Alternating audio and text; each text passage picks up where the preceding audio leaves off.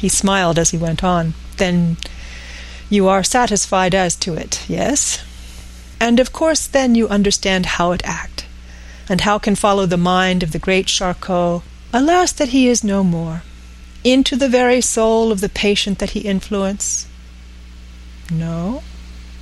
Then, friend John, am I to take it that you simply accept fact, that you are satisfied to let from premise to conclusion be a blank? No?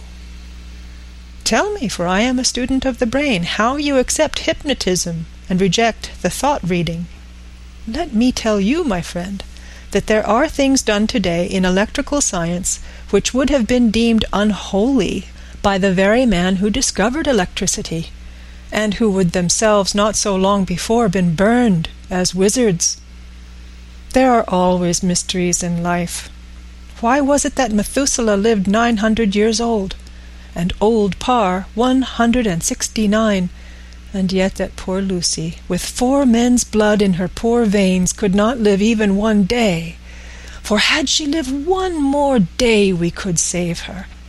Do you know all the mystery of life and death? Do you know the altogether of comparative anatomy, and can say wherefore the qualities of brutes are in some men and not in others?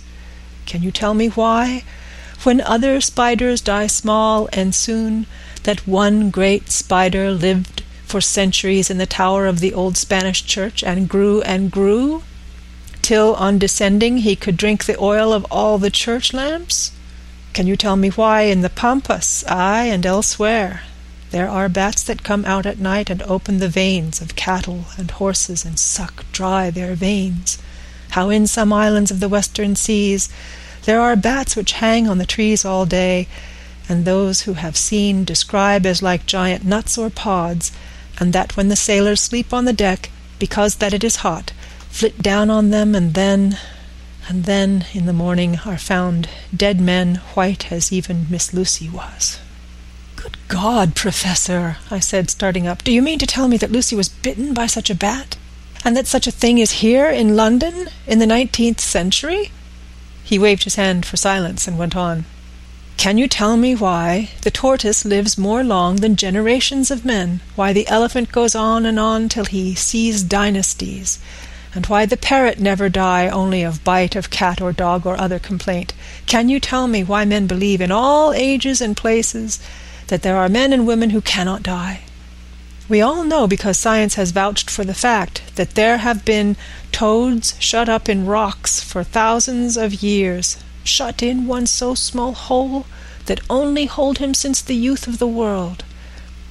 Can you tell me how the Indian fakir can make himself to die and have been buried, and his grave sealed, and corn sowed on it, and the corn reaped and be cut and sown and reaped and cut again, and then men come and take away the unbroken seal, and that there lie the Indian fakir, not dead, but that rise up and walk amongst them as before?